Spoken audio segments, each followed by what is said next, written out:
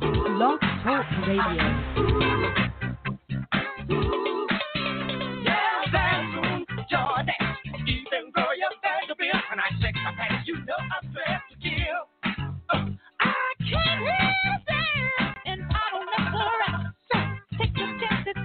Blog Talk Radio.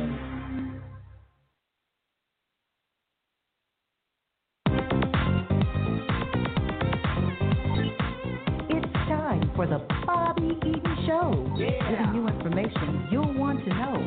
Speaking on issues affecting us all and music for the soul. Yeah. It's the Bobby Eaton Show. It's the Bobby Eaton Show. Bobby. It's the Bobby Eaton Show. Bobby. It's the Bobby Eaton Show. Hello, world. Good afternoon. Good evening. Hey, and welcome to the Bobby Eaton Show. This is where we tell our stories our way. And boy, do we have a great show for you this evening, wherever you're at on the globe, especially here at Black Wall Street, Tulsa, Oklahoma. Reparations. We're going to be talking about reparations with Pastor Robert Turner of the Vernon AME Church, historical church here in Tulsa, Oklahoma. So you can dial that number 646-716-5525. And hey, y'all, don't forget to press that one button. Well, let's see. What's been going on around town here lately? Well, we've got a few people getting together and putting their organizations together. And we want you to stop by the studio. Bring your ideas and things to the studio located at 1533 North Norfolk here in Tulsa, Oklahoma, because we've got a lot of people with a lot of good ideas, but they just don't know where to go to implement those ideas. So we can hook you up. You know, we can hook you up with the right people, you know, so do that. Don't hesitate to do it. The number you can reach us here at the studio is 918-856-3873. Again, 918-856-3873. That's the number here at Eaton Media Services. And we all need some type of services. We were talking about why don't black businesses advertise? You know, we got an issue with that, you guys. We got to step up our advertising methods and on social media is free. So we don't understand why a lot of our businesses don't even utilize the social media aspect of advertising. It used to be a time, you know, you could word of mouth. You can just tell Johnny, and Johnny tell Terry, and next thing you know, everybody know that you got this business going on. But in 2019, things are a little bit different. We live in a technical age, and so you got to get on the bandwagon, advertise your business. Too often that a black business to open up, they put all their products inside their store or whatever it is, and they put a sign outside, and that's as far as they'll go. So they don't get that community support, and they say the community didn't support them.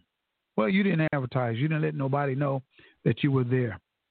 So you need to get out and do your part to enhance the economy here in the black community of Tulsa, Oklahoma, and if you're listening, any community. So we want you to do that, you know. Go out, guys, ladies, volunteer. Go to Miss Johnson's house and cut her yard, fellas. Take the lawnmower and cut it for her. You know, ladies, go in if you can, build a relationship to help clean up and straighten up. Toward a young man, somebody who's a single parent mom who is, you know, feel full of stuff and she can't mentor that young man. Mentor him. You know, go in and do that. Well, we're going to take a break and we're going to be right back here on the show. Once again, you can dial the number 646-716-5525. And don't forget to press the one button to talk to Pastor Robert Turner of the Vernon AME Church here in Tulsa, Oklahoma. And we're going to do that. So we're going to be right back. All right, stick around.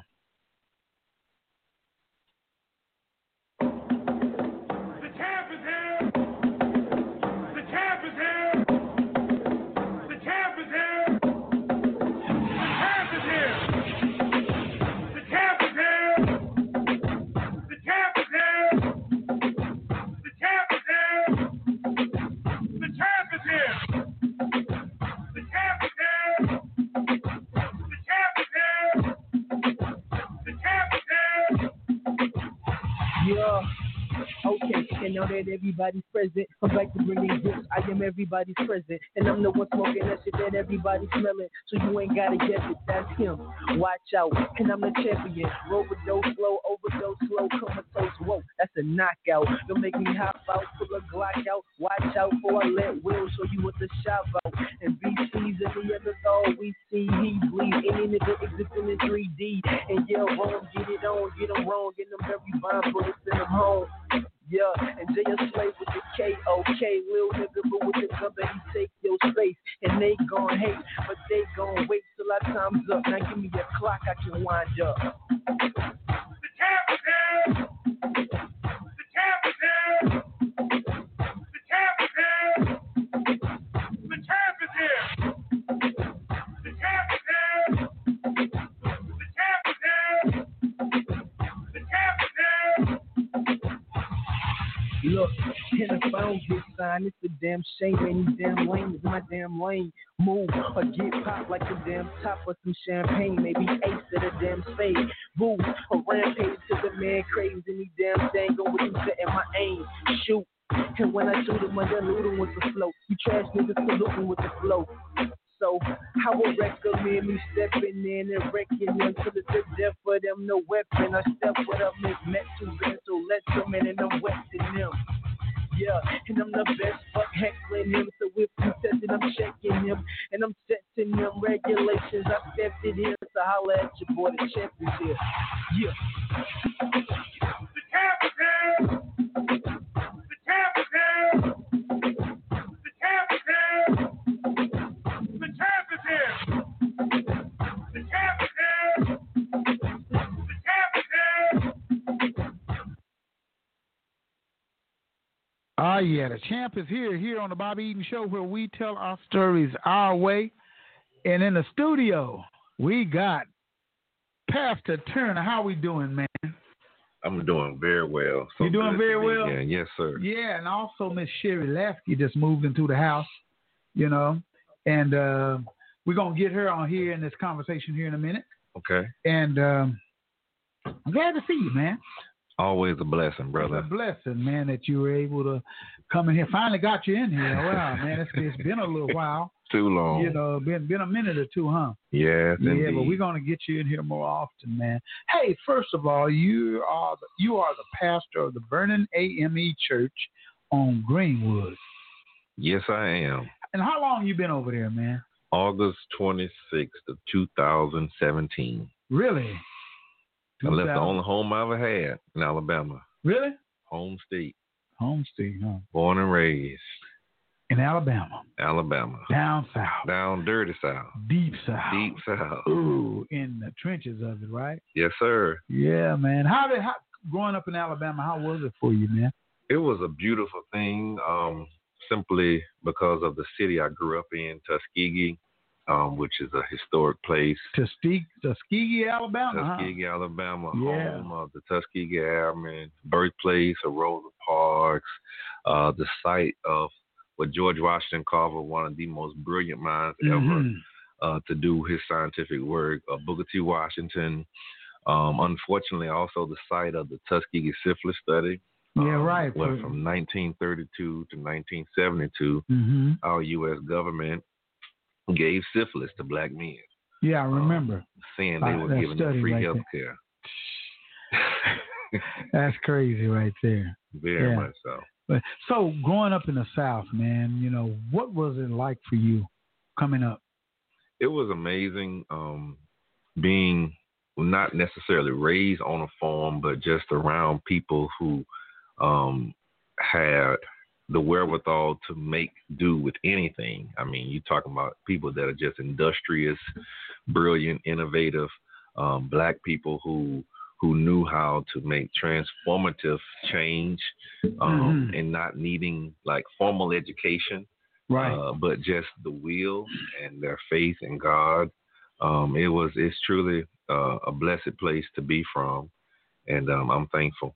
Man, that's great, man. You know, you got to see a real deal, Holyfield. Yeah. And seeing people come up from, you know, Jim Crow South and overcoming so much pressure and pain and agony and working together, you know, as a community. and not being afraid to address problems is one of the things I got from being from Alabama. Alabama. So you married with children? Born, yes, sir. I have a wife that'll be this month, actually. We'll be married 14 years. Oh, that's a long time, bro. It is. People don't, that's a long time to be married. Yes, indeed. I have 2 boys. We have 2 boys, 9 and 7. 9 and 7 years of age. Okay, one of your sons play drums, don't he? Yeah, they do. Yeah, he does. right. He does. So My young oldest. to be playing music, and that's which is great. I love it. Yeah, he's trying, and we're trying to encourage him and got him on guitar. So when I saw your guitar in the studio, they're trying to learn bass and lead. Bass and lead. Mm-hmm. Yeah, man. I think that most young people, kids coming up, if they play instruments, man, their creative mind is so broad, man. Absolutely. They do well in school too. Absolutely. They do well in school. Yeah. And we have them in lessons, but we try to get him to just, especially my one that plays the lead, just start learning to feel the music. Feel the music. Not just about what's on the sheet, but, just feeling the music. Right. A lot of times, if they're hanging out with older musicians, they learn real quick and fast. Because that's, when we were young, me and running around the neighborhood, me and Charlie Wilson, all of us, we were playing. We were so young, but we was hanging out with them old guys. Okay. And it upped our skill level. Yeah. And then it got to a place we were in high school entertaining our teachers. Wow. And we was in the club, man. Wow. You know what I mean? We were chaperoned now, but we was in the club, man. Wow. And doing something probably we ain't got no business doing. Taking requests. Hey, Miss Sherry Lasky, how we doing? I'm doing fine, Bobby. Hey, welcome back. You've been a busy bee, huh? Yes, I have, and very busy all day today. Yeah, well, great to have you. Thank you. In the studio with Pastor Robert Turner. Yes. Now, Pastor Turner, you're the pastor of this great, phenomenal, historical black church. How did that come about? Well, the simple answer is God, but the technical answer is we, in the AME church I'm a part of, we have this thing called an itinerancy. That means basically you can travel. Mm-hmm. And the bishop over this region, we had a church come open, and he, through his godly judgment, felt that I would be a good fit. He and I had met previously, and so he appointed me to the church. And my first time in Oklahoma. Never been here before. Never, not even on the layover flight. Wow. No family at all. And the first time that I ever came to Vernon was when I came to pastor. Didn't know where I was staying. I tell you the background spiritual element of that. One night, early August of 17, I was praying, and every so often, every like 5 years or so, God kind of pulls my faith. He kind of stretches me, and I felt that uneasiness coming again. And typically when God does that, he did it when I first got my call, and he did that once I went like full time in ministry. Typically when he does that, I fight. I don't want to do it. Yeah, but it happens, huh? Yeah. So it kind of happens with me kicking and screaming. This time I felt that uneasiness, and I said, God, you know what? I'm not going to fight you. Whatever it is that you want me to do, I just say yes. I say yes to whatever it is. I'm saying that during my evening prayers. And as I'm getting off my knees to get my cell phone to put it on the charger, I look at my phone to see what time it is because I want to know what time I'm going to sleep. Mm-hmm. And I noticed I had a text message. This was like 10 o'clock at night. And I read the text message, and it is from the bishop of this area saying, brother, I have an opportunity for you here in the 12th district. Mm-hmm. Would you come? Mm-hmm. Bobby, I had just said yes to God. Whatever it is, wherever it is. I say yes. I'm going to just do it. And I look at my phone. I mean, like the next movement after I say amen. I say, in Jesus' name, amen. Mm-hmm. I pick up my phone and see this text message about what I call. He didn't give me a state because the 12th district has Oklahoma and Arkansas. Gotcha. And I just reply back what I told God. Yes. So I commit, and I had a great job in Alabama. I was a program director for a $3 million grant to fight racism. Wonderful church, nice life, really nice life. And I just told God yes. And I left all of that. And so the funny part about that whole story is not that I said yes, but I lay down in my bed and tell my wife I just prayed this prayer, and I just got text. And she could have said anything, but she said, well, I guess we're going. Oh, she said it like that. Said, I guess we going. God told you to go, huh? Not knowing where, not knowing what house I would live in, not knowing what school my boys would go to, not even knowing how much I was going to get paid, Bobby. It was that serious. It was like I was that much in the dark. And but I committed. You just packed up, huh? Packed up, man. Packed up and left all the family that I had. She had also, because she's from Mississippi, and we just left and started and didn't know what we were getting ourselves into. So when you guys drove up here? We drove up here, yeah. What, U-Haul or something? Everything. So once you got up here, who was the first person you met, man? Oh, of course, the church. I met people from the church. They were there waiting on you? Yeah, because they knew they were getting a new pastor. But how did that go? Yeah, I want to know. Exactly. Yeah, how did that go? As soon as you got up here, you the new man on the block. Yeah. Wait, it was another woman before you, and she'd only been here like a year or so too. So yeah. And so when the members meet me, I mean, without fail, it was ubiquitous. Everybody, you're so young.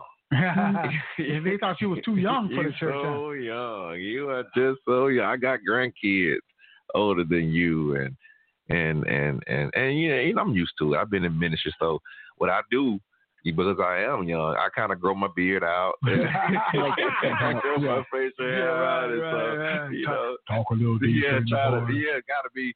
I don't have the luxury of, and I love to play and joke. But being a young pastor, you got to be serious. You got to be serious because they already see you as a kid. Right, exactly. A child, and so I can't just you got to sell yourself like I want to. And I'm on the inside. I'm a big goofball. I love to joke and have fun.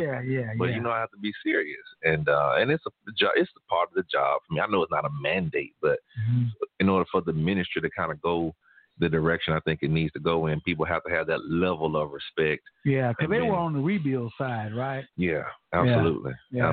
Absolutely. In that historical church. Because that's what it was, a historical church. That's right. Yeah, my grandma used to go there. Wow. So, I mean, I understand. Wow. It's a sensitive spot, isn't it? It is. It is. It very much so is. But they've been very open and accommodating. Oh, you in right now? Yeah. Man, you all the way in. Man. You can't talk about leaving, going nowhere. Nah, I'm good. I'm good. Yeah. I got my Oklahoma driver's license now. Do you, man? Yeah, man. That was tough to get my tag. I got the Oklahoma tag now. Right. I change over everything. I haven't converted to being a Sooner fan. Okay. Yeah. I still roll with my tie. Yeah. Right. Okay. I got you. Even though we're hurting right now. But I'm good on everything else though. Well, good. That's good.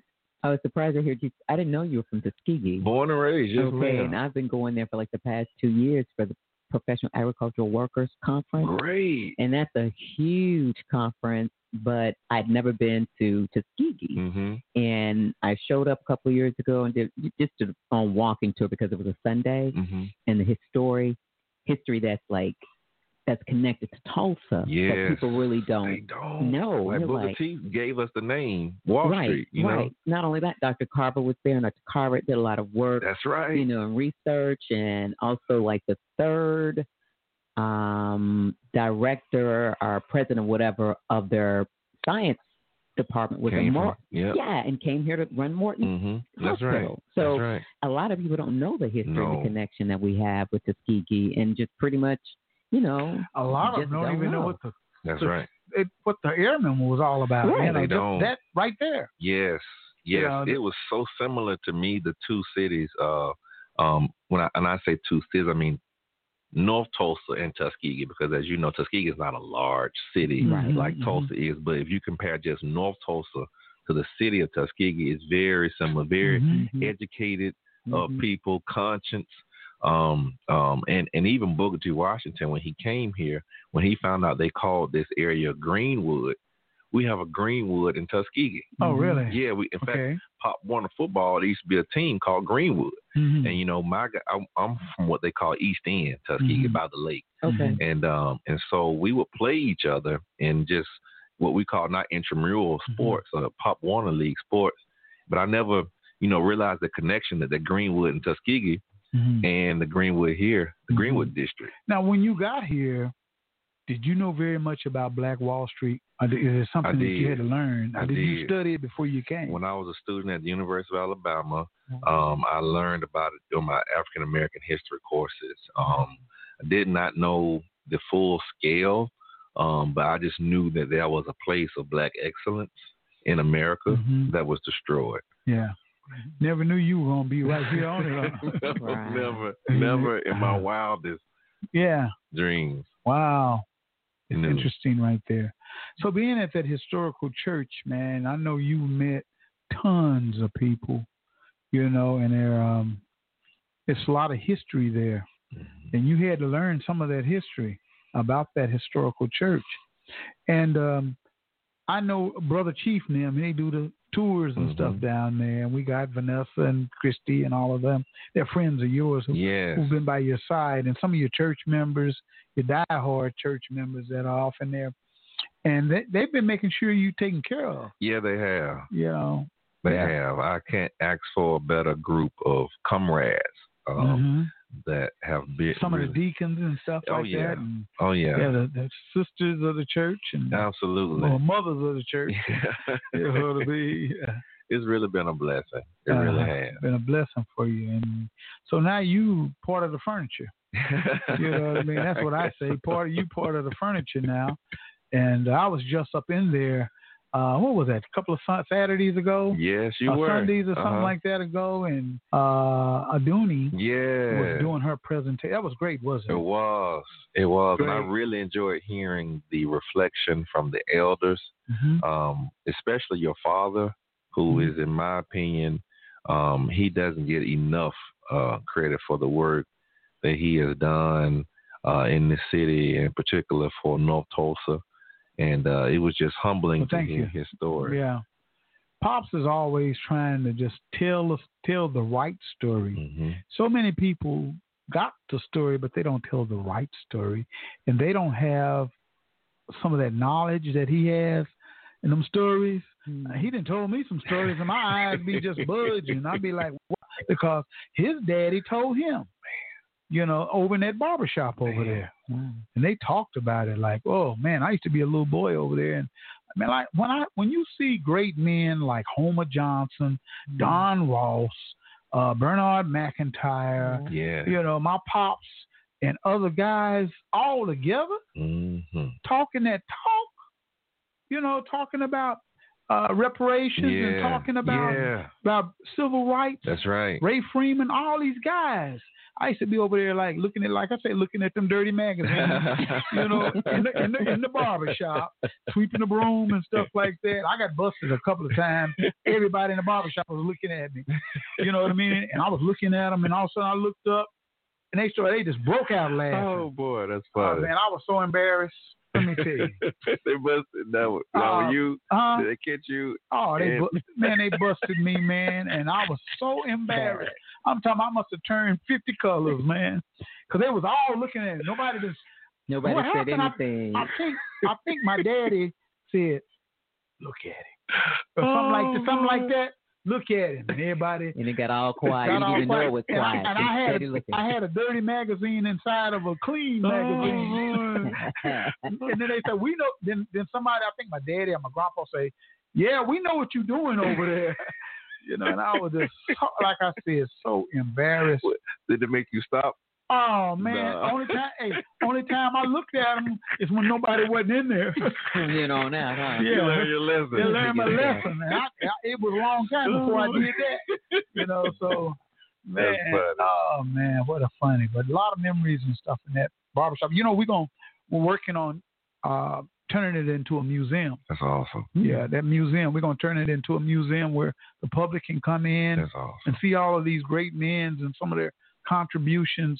Tulsa, and we're working on it right now. So we're going to get started. The work's going to take place. No, man, I think that those icons of yesteryear, every child in this city needs to know their names. They do. Because we benefit from their labor, and we don't realize it. And so anything I can do to help out with that, also, please. Oh, man, get involved with it, man. Know. It's going to be awesome, man. We're going to put the barber chairs right back where they at. That's nice. The sinks and stools and all the clippers and the whole thing. And people can just come in and, That's amazing. Get some of that history. Mm-hmm. That history. That's what we want. I want that history to be pushed down. Mm-hmm. A lot of times our youth don't get a lot of stuff that they need. No. Or they get it and it's been kind of watered down, not necessarily the truth. Watered down. So that's my way of keeping my grandfather's legacy alive. Good. Joe Eaton. Because he's the one who built the building. He's the one, it was his barbershop. And this side we're over right now, which is the radio station side, because this is a duplex, was for family. This part right here was for family. The barbershop was his. And so you could go to Grandpa and say, hey, if nobody wasn't in here, you can open up your business. Wow. This has been a boutique shop. It's been a photography shop throughout the years. My daddy had his campaign headquarters in here one time. So it's been Your dad ran for office? Oh, yeah, back in the day. Okay. Yeah. You know what his logo was? What's that? His name is Bobby Eaton, right? Uh-huh. Bob. Let's get Bob to do the job. That was so funny, man. What did he run for? County commissioner. County commissioner. Yeah, county commissioner. He ran. He was close. Okay. But have we ever had a black county commissioner? Yeah, Mr. Collins. Mr. Collins. Yeah, right. Okay. Mm-hmm. Okay. Yeah, for sure. Yeah, before this current one. Yeah, we had one guy, so much history, man. All of that, so great. Well, being at Vernon, man, I know it's a lot of challenges. And I know you're the only pastor I know been out on the street corners of City Hall, man, with a megaphone. And a big old sign. Man, throwing down and not afraid to say what's on your mind about reparations, man, and other things that's going on in the city. What made you decide to go down there, man, and get on that corner and bring forth all of that information and knowledge? Well, it's going to be a repeated answer for my motivations. First of all, it comes from God, right? When I first came to Tulsa, I knew about Black Wall Street, but I didn't know particularly about the history of Vernon and how it tied to Greenwood, Black Wall Street, you name it. And when I found out about that, and I did research on the commission's report, the race, at the time they called it Race Riot Commission report that was done back in 2000 by Maxine Horner and Don Ross and those guys. And I saw the recommendations that they came up with for reparations, and none of it was done.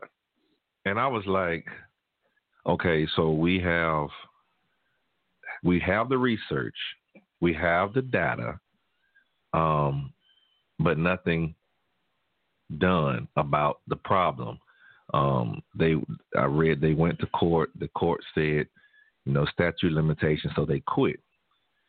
They quit fighting pretty much. And that was it. And I looked around because I'm, not from here. So I was looking around to see what was going on to help push for reparations since what happened in 2000 didn't go through, because I wanted to join whatever that was, right? I wanted to be a part of that fight. And I didn't see much, if anything. And so, but I still felt that burning passion on the inside. And found out about the city council meeting on Wednesday. And I've been praying, and I was like, God, what is this? What do you? And he basically told me, I want you to go and tell the city and speak on it. Yeah, and knowing that they have a limited amount of time in city council meetings, and they have city council meetings on Wednesday, the same day traditionally Black folk have Bible study. Yeah, and that was done intentionally because it was on a Thursday, but they changed from Thursday to Wednesday. I said, God, if I'm gonna do what you want me to do, I'm gonna need a bullhorn because you still got me preaching Sunday, and I don't want to wear my voice out, and I want people to be able to hear me. And so, out of nowhere, a member gave me a bullhorn. Gave you a bullhorn? Yeah, just gave me a bullhorn. Yeah, I told him I would like, and I'm thinking, preachers talk, people don't listen to what they're saying. I mentioned it one time, and lo and behold, here come your bullhorn. Here come a bullhorn. I had a breakfast meeting with a brother that I admire, Dr. Joey Crutcher. And he and I was talking about, and I told him I was praying about something God was putting on my heart as far as since they having Bible study, since they having city council meetings on the day we have Bible study, I'm praying about, bringing Bible study to City Hall. And he said the exact same words. Like, he said, that's what a true Bible study. Everybody meet up at City Hall. Everybody meet up at City Hall. Okay. And I'm like, that was my confirmation. I got the bullhorn. I got validation from an elder, leader, a statesman that I respect. And I just said, God, give me the day. Give me the day, and I'll go. And the day was the Wednesday following 9/11. It was September the 12th, 2018. I'll never forget it. And didn't know what to expect. I didn't register for a public outburst or whatever. So I'm thinking I'm probably going to get arrested, right? I told my wife, call this such and so person to bail me out. Because I'm probably going to jail. And so I never forget, I got out of my car, and I didn't publicize it to the media. I told one group about it, and I'm not going to name the group. I told one group about it that was supposed to be for reparations, and they told me not to do it. Oh, okay. They told you don't do it? They told me not to do it. They said, we vote and decide. I said, you can't vote and decide something God told me to do. And so I went by myself, and just a Bible in one hand and bullhorn in another. And I walked. It's different now because I'm used to doing it. But the very first time doing that physically by yourself. Were you nervous? Man, it was. I was nervous driving up to it. But when I got out their car and I started to walk, I really felt like there were angels around you, huh? Yeah, man. I was physically alone, but I felt like there were angels watching over me. I felt like, the A.J. Smithermans and the girlies. I felt like I was surrounded by. Yeah. I was like, call it what it is. You had your ancestors around and walking with you. And I'm like, I know people think I'm just single by myself out here, but they don't understand. There's a huge congregation from heaven looking down, and they're like, go on, black man, preach. And so that started it. And so rain, sleet, hail, or snow, out there doing I'm going to let the city know. Yeah. A friend of mine said he goes out there with you too. Cleo is a brother beloved. I was going to say. Cleo Harris. I was going to say, once I started doing that, God has just sent support. And Cleo is a brother that I can't say enough about. He has been there on times because now my schedule has gotten a lot busier. On times where I'm out of town, he's still going down the fort. And I thank God so much for him. And he has been a true asset and a true blessing. And members from the church.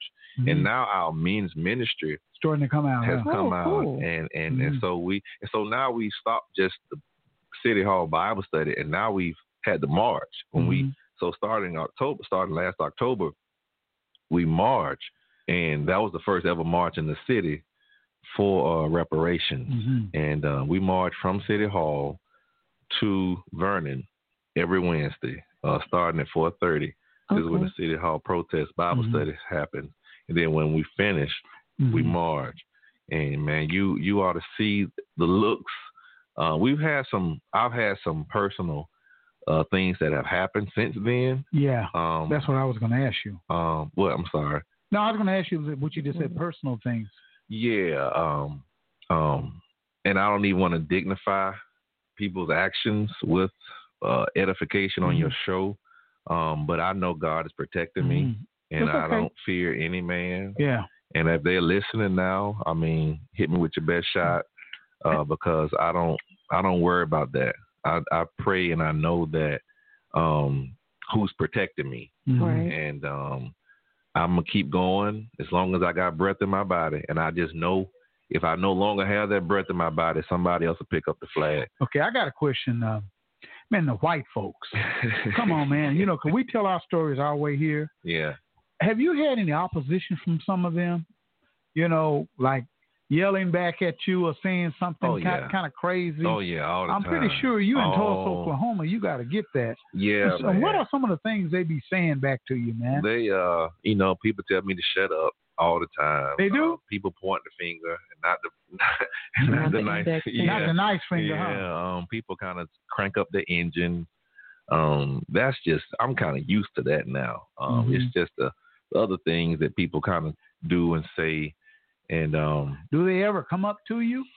I've had and try to debate you and go back and forth. No, nobody has done that per se. Okay. They have tried to talk to the people around me to try to discourage them. They have done that, like, why are y'all here? What are y'all up here with him for? And all that kind of stuff.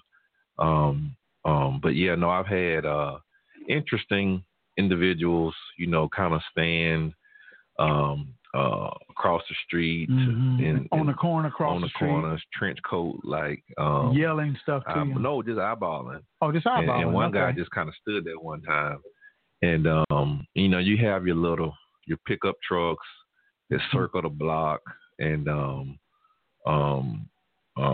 it's just other things, man, that I don't even want to kind of dignify, but I'm gonna keep marching, and they won't stop me. They won't. And I don't pressure anybody to come out there with me because I know it could be dangerous. Like literally every time I go out there, and when I put my clothes on to go, I kind of think about this could be the last outfit I ever wear, and but I go, and it's just something that when it's that ingrained in you, I'd rather live on my feet, than down on my knees, and unless I'm praying. And so we're gonna keep doing it because we owe it to the ancestors and those who've gone on before us to do it peacefully. I don't agitate. I don't, try to provoke. I just speak truth to power. I tell this city what her sins are, and it is not my job even, because some people, you talking about white people, I've had some black folk to try to say, what's your point? What's your purpose? It ain't going to change nothing and all of that. They don't believe, huh? Nah, yeah. And so to me, they got me wrong. That I'm not trying to change anybody. When I preach, I'm not trying to change folk. That's what the Lord's job is. My job is to be obedient. And my job is to just follow God's will. He does the transformation. And so my job is to hold them publicly accountable, to give them notice that you have sinned, you are sinning, and justice is due to God's people. And whether or not other folks think it's realistic, whether or not other folks think it's possible or not, I don't let, I've got more, I would say, naysaying from within than from without. So you're saying because I want to, does your church support you? Oh, yeah. Thank God for that. The men's ministry of our church, they come, and even the members that don't come, they send their support. They are definitely praying for me, and I appreciate that, because they could be the other way around. You know, historical church like Vernon. Right, but because of the situation with Vernon and their, you know, the acts that happened to Vernon, of course, you would hope everybody in the church would be on board with reparations, or reparation for the church and the community as well. But you made a comment about some of us, okay? And the thing about what you're doing, they always say, oh, you know, that's beneath me. We don't need to be out there protesting. We don't need to do this, that, and the other. But, baby, if there was one dime that came down on the table, they want 5 cents. That's right. They would line up for it. That's right. So people are willing, you know, they'll tell you, no, don't do that, don't do that. But the moment it looks like any type of, you know, anything that similar to, resembling, whatever, reparations or anything, they'll be the first one. And that's the crazy part. Like, I'm not even a descendant. You're right. I'm not even a descendant of a survivor. So I'm personally not going to benefit at all from this. Well, you will. The Vernon may. You'll benefit. But the thing about this, I'm not going to be a Vernon fan. I'm going to die one day, right? We all are. And I'm in an itinerant system. So, you know, so this really doesn't kind of. This is something it truly. Doesn't benefit you personally, but it brings attention to what is happening or what has not happened. Well, you know, I kind of like, you know, you guys say that, but I think if you're African American, it benefits you. Yeah.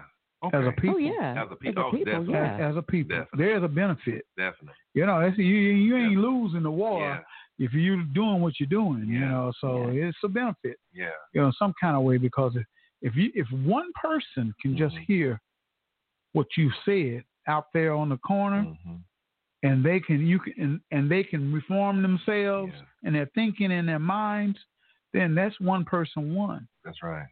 You know. But the challenge is getting people to understand, wrap their heads around reparations. Some people. Some people don't even know what reparations are, as far as our people is concerned, and as far as some of them is concerned. And the question is always asked, okay, what kind of reparations are you talking about? The same type of reparations you gave Jews, the same reparations you gave Japanese people. What are you talking about? You talking about financial reparations? Yes. You know, physical, check. All of that. Yeah, all of that. And how much are you talking about? All of that. And so, how much do you give? Do you give until you die? On reparations until it's made right. Well, it ain't gonna never be made right. No, it's not. You're right. All of what we can sacrifice in our lives and give back. Oh, and so the thing is this. I think you're both right in a sense that because it won't go to the actual people, they can never repay us for everything that we lost. No way. Right? But as they have done for other communities, is what you were saying. Oh, for sure.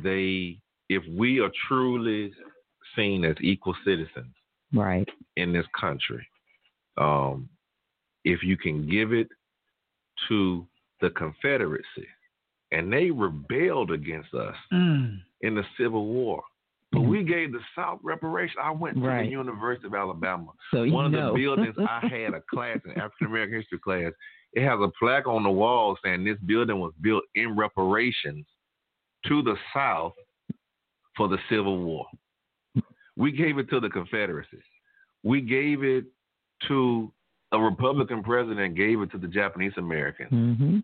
Over $1.6 billion to 80,000 Japanese. Ended up being like 20 million per person. And we gave it to the Native Americans.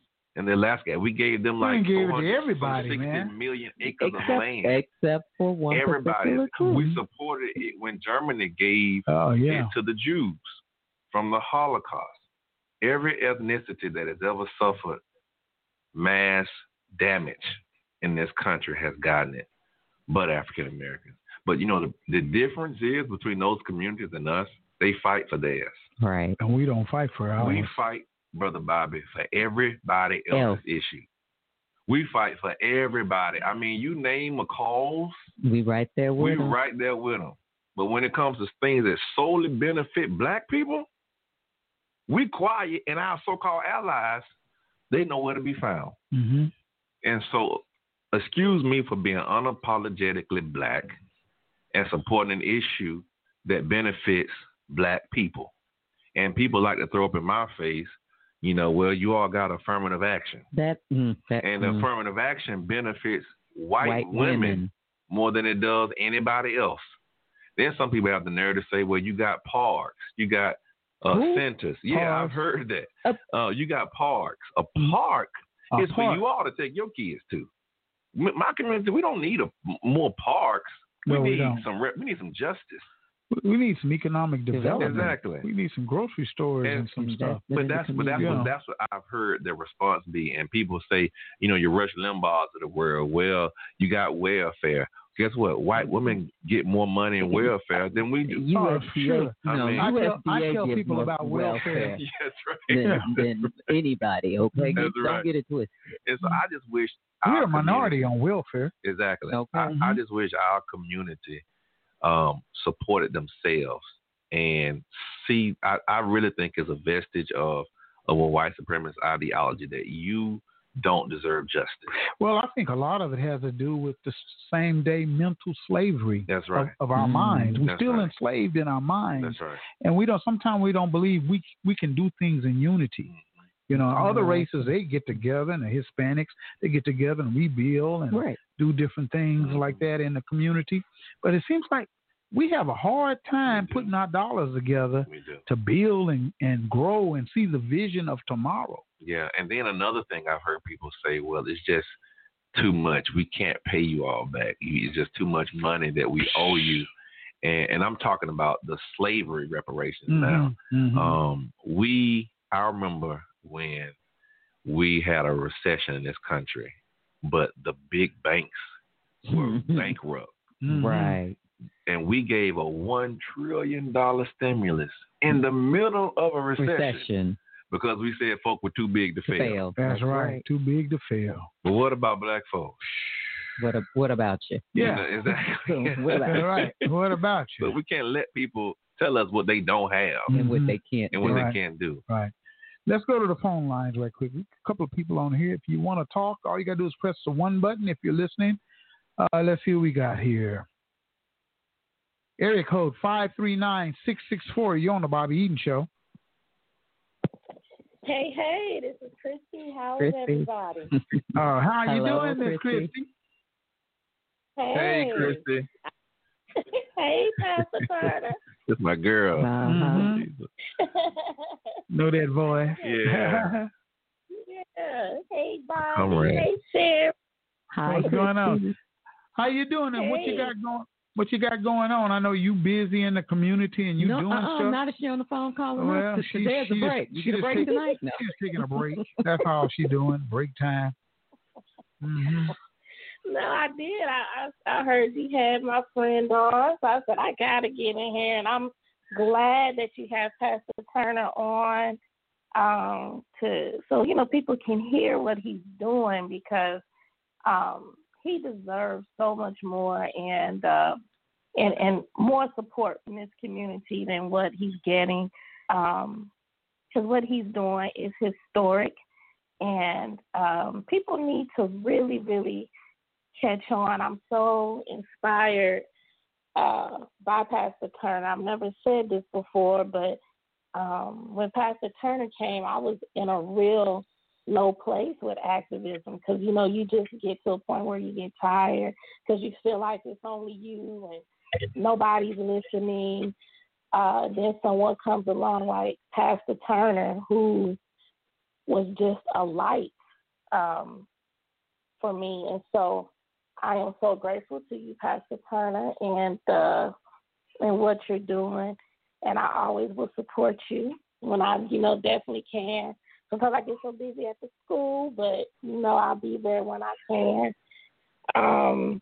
But, yes, I love what you're doing and talking about reparations So that is a topic that we definitely need to talk about.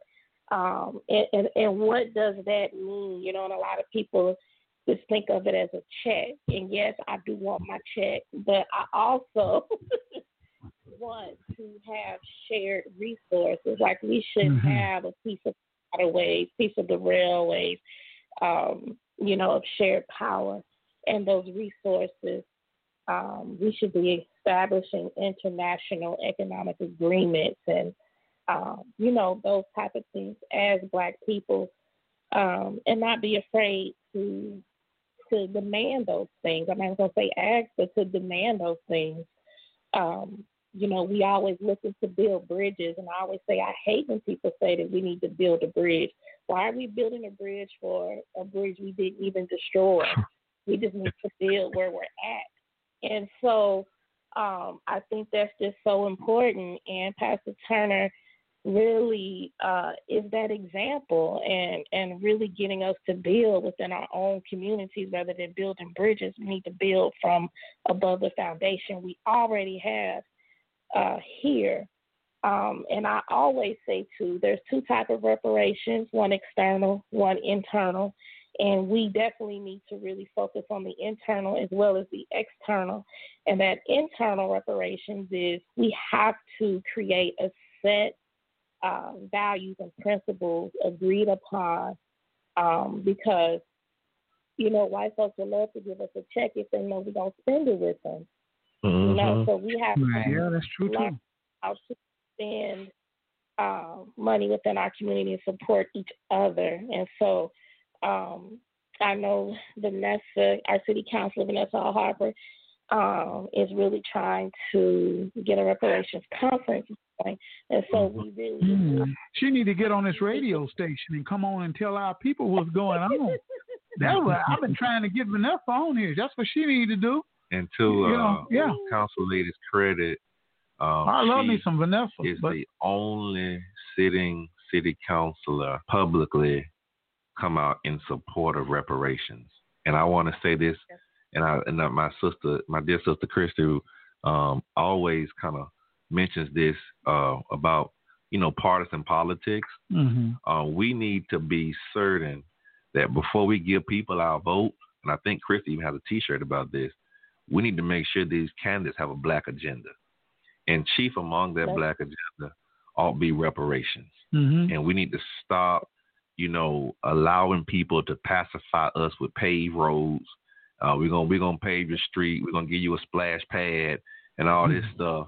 And we get happy off that small stuff. That's right. You know, we need a commitment from you that if you get in this position, you are gonna support justice, reparations for our community. And period, point blank. And every other issue, splash pads, paved roads, that's fine, that's great. But they should be doing that anyway. That's something they need to be doing anyway. Yeah. Exactly. Well, Christy, hey, thank you for calling in on the show and sharing that good information, okay? All right, love y'all. Love you too. All right. She's a trooper. She is. She's been there. Day one. People like her, people like Chief, people like Vanessa, people like soldiers, Dr. man. Tiffany Crutcher, who in the midst of her family all tragedy, of them. Greg Robinson, Richard Baxter, all of them. Even some of our Caucasian brothers, Nate Morris. Yeah, Nate. He's been in really solid and active. Right. And I'm just thankful for their support in the community. Yeah, let's go to the phone lines. We got another caller right here. Let's see what we got right here. Area code 918-310. You're on the Bobby Eaton Show. Ray Nail has also been a big supporter. Hey. Kevin Ross saying, yo, what a great show. Kevin Ross in the house. Oh, my goodness. Man. What's on, bro? Man, y'all hitting it on the head. I must say, this is a point in time that is like preaching to the choir. Yeah, man. But definitely doing it. And Pastor Turner, I must say, I have seen many pastors come to Tulsa, say what they're going to do in Tulsa, and then they leave Tulsa. But I must say, you came in headstrong, confront whatever devil that come your way or our way, and you speak up for all of us. It has been a powerful occasion for me to see you do the work that should have been done by others a long time ago. And this is truly amazing. And when I see you work, I'm like, I wish I could be there with him. I would be there with him. I wasn't working, but I know there will be a day I will be out there those Wednesdays. And man, I'm telling you, I had worked with the Race Riot Commission when it was active back in 2001. I ended up also working with Johnny Cochran and Charles Ogletree when it came to sue the city. That's right. For reparations. And they got off on a technicality. So the fight should never be dead. No, we need to keep the talk up. One thing that in my observation, when we had, I call them the Greenwood Dream Team, when it came to Tulsa, with the bad lawyers, black and white, the male and female, that came to represent Tulsa's survivors, the few that were left. One thing that did sadden me, I didn't see enough Tulsans on the bandwagon. These people came with their own dimes, came in to help us. And we did not jump on that bandwagon. So keep fighting the fight. There are many of us with you on this. You're not alone. And I must say, I want to congratulate Bobby on his new KBOB radio station. Thank you. Thank you. You came back home. 89.9 FM. Yeah, and you came back home with a vision, and you brought it. You brought a lot of things to the spirit. And I'm telling you, when I came back home, it wasn't this kind of fight going on. We still don't have the fight that we should be having, or North Tulsa was totally different. We got, like Big Mama used to say, a closed mouth don't get fed, and I want the steak and shrimp. We got to be able to understand that we, too, need to be at that table at all times. I love the work that's going on. I love what Vanessa's doing, Chief and Christy, keeping that fired up. And yes, they're getting tired of us, and so they should. But the fight goes on. All right, man. That's great. That's great. Thanks, Kevin Ross, man. Greenwood Tribune in the house. You guys, send him a request. Because we always talk that you need black media. Do not disregard black media. It's so important. That's right. It's more important than most people even think about, us especially. Yeah, and Kevin's been doing it for... And he's been doing it for a long time. I've been knowing this brother forever. And his dad is another one of those legends. What are you talking about? I mean, we wouldn't have any of the data we have outside of the work that his daddy was over in the barbershop. That's right. Wow. In the barbershop. He was in the barbershop. Man.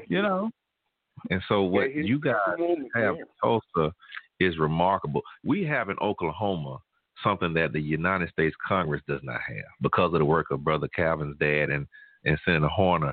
We have empirical data on the harm and the effects of the race massacre of 1921. The U.S. Congress, John Conyers started, now Sheila Jackson Lee out of Texas is continuing. They have presented a bill in every session to study the effects of slavery on Africans and their descendants. They can't even get a second from their own Democratic colleagues. But what you all have in Oklahoma, you have what they're trying to get in Congress. They're trying to get a study. We already have a study from the Race Riot Commission report of 2001.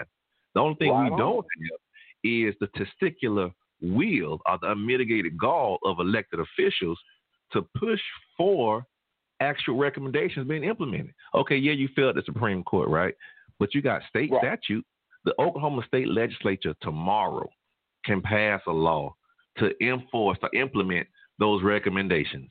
They can pass a law tomorrow to cut the check for each one of the descendants from the 1921 race massacre. If they don't have enough courage to do that, they can pass a bill that can waive the statute of limitations to allow people like you to sue them for what they did not. And that's the problem with that. The thing that I understand that my father's push for reparations when he was active in office, it mirrored what went on in Rosewood.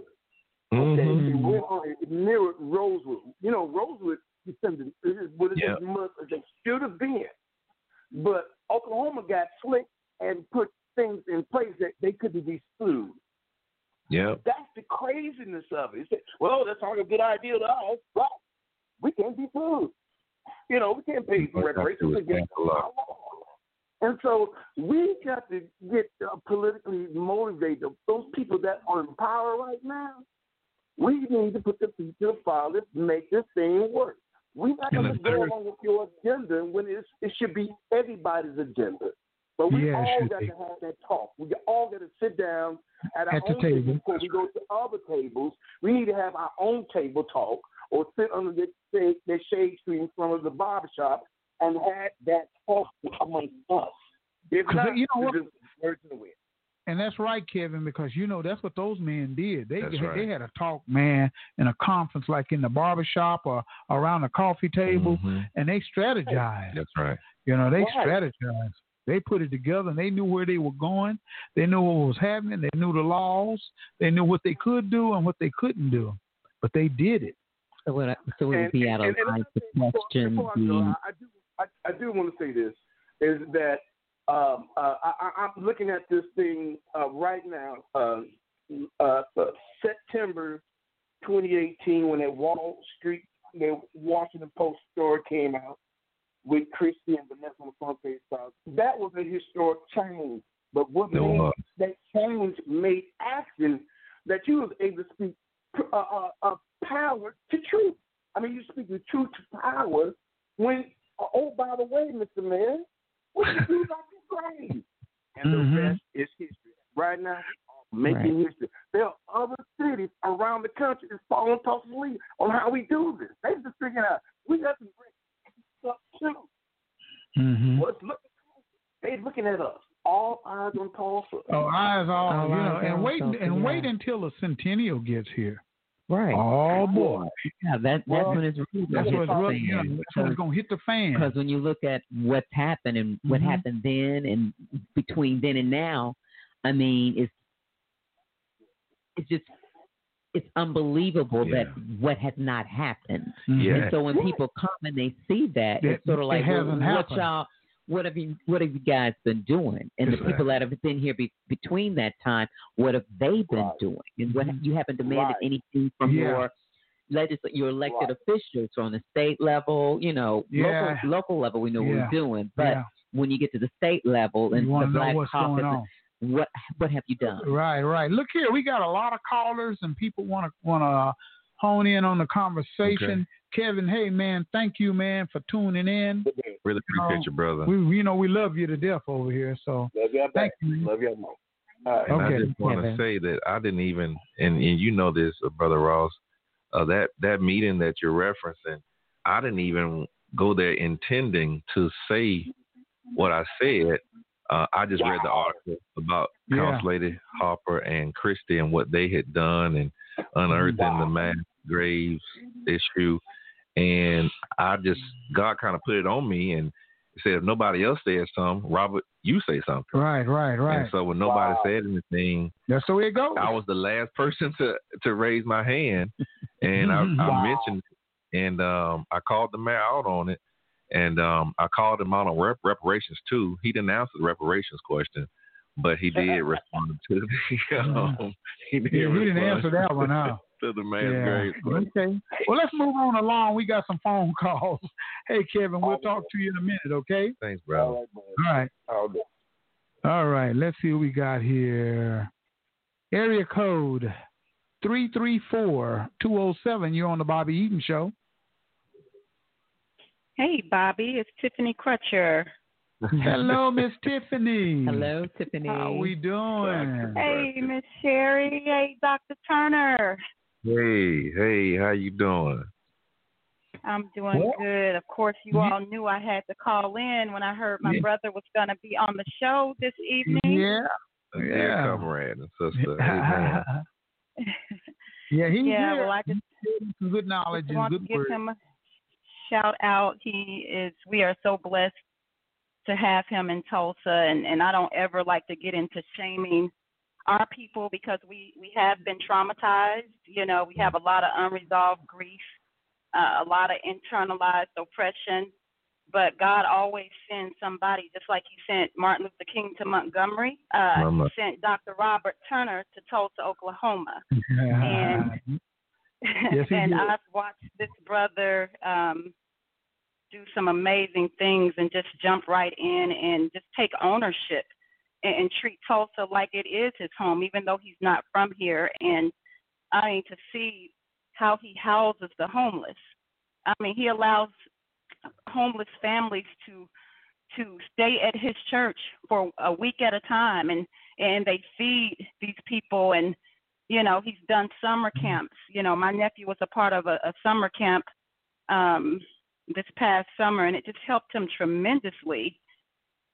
And to go around the community and give communion and allow, open up his church just for community, for people like myself and other activists, just to have meetings. He's done so much, and it reminds me of Dexter Avenue Church here in Montgomery back in the day when the church used to be everything. It used to be City Hall. It used to be the Department of Education for our community. It was everything. They talked about economic development, and that's what Dr. Turner is doing. He's changing the game, and you know, I just want you to cling on to Galatians 6:9. Don't get tired. Don't get weary. Keep marching, even if you have to stand by yourself. That's what I pride myself in. That's the scripture that has kept me going, and it gives me hope. And so I just want to let you know to stay encouraged. We love you. You've jumped right into the Terrence Crutcher Foundation. Yeah. And us in that effort as well. And so just want to let you know we love you. You have been a light to this city. And, you know, people may not see it now. They may not acknowledge it right now, but just know, you know, your time is coming, and God, he sees everything that you're doing. And so I'm grateful for you, and I'm just looking forward to great things. And I will say this, y'all, Dr. Turner's church allowed us to build a memorial on that ground, on the playground. He could have given this land and sold it to retailers that wants that land, you know, to white people. He could have done a lot, could have capitalized off of that land, but he said, no, we're going to memorialize our ancestors because they've never had a proper memorial or a burial or a ceremony, and that's sinful when you don't do that. And so he said, you know what, we're going to do this. And I'm just humbled, honored, grateful, and just can't say thank you enough. And man, God sent you to Tulsa right on time. So that's all I have. And congratulations, Bobby. Thank you for all you do. Thank you for always lending this platform for us to share our story. And, you know, I'll be home soon. Well, thank you. When you get here, you got to come by the station. You know what I mean? We want to talk some more, okay? And I just want to celebrate Dr. Crutcher on really being the work that she's done. I mean, I can't even put into words. She's been a soldier. I mean, in the midst of suffering and mourning, she just has opened up her story for all of us to share in and continue to share and to fight. You know, it's one thing. It's one thing to mourn, but it's another thing fighting at the same time. I mean, and standing. That's like, I mean, incredible to me. So her strength, I know, is God given, and I consider her like a Harriet. You know, she is a Harriet, and she is really someone that. She's one of those. She's one of those people in the community. One of those soldiers. You know, we got some few soldiers, and everybody kind of know everybody. That's right. You know what I mean? You know, if you have a meeting or a town hall or something, these soldiers are going to show up. Well, she's part of those soldiers, and she gets stuff done. Like a lot of people, a lot of people talk. You know, but have you seen her gala? Man, she's top notch. Yeah, man, she's just done everything. The public hearings public that we have, and that's what I like about soldiers. You know, who participate in the army in the fight. For for equal rights and civil rights and equal rights. I mean, I love that stuff, man. Absolutely. Well, look here, we got another phone call. Let's see what we got. We got people just calling in. Area code 918. 430. You're on the Bobby Eaton Show. Hi, Bobby. Hi, Miss Sherry. Hi, Dr. Turner. This is Raynell. Hey. Okay. Raynell. I was just calling in to reiterate, I'm grateful for you, Dr. Turner, being here in Tulsa. You really give me hope for what the church should look like. Make me want to return to church as a millennial. Something that I think is missing in church is what you're bringing to the church today, and I'm grateful for that. You inspire my work, how humble, fearless, and passionate you are, and just talking about all the things and touching on all the things. So thank you for your service to Tulsa. Raynell, I really appreciate you, a young woman who doesn't mind coming out for a cause. You are really a true asset and a visionary, and you work hard.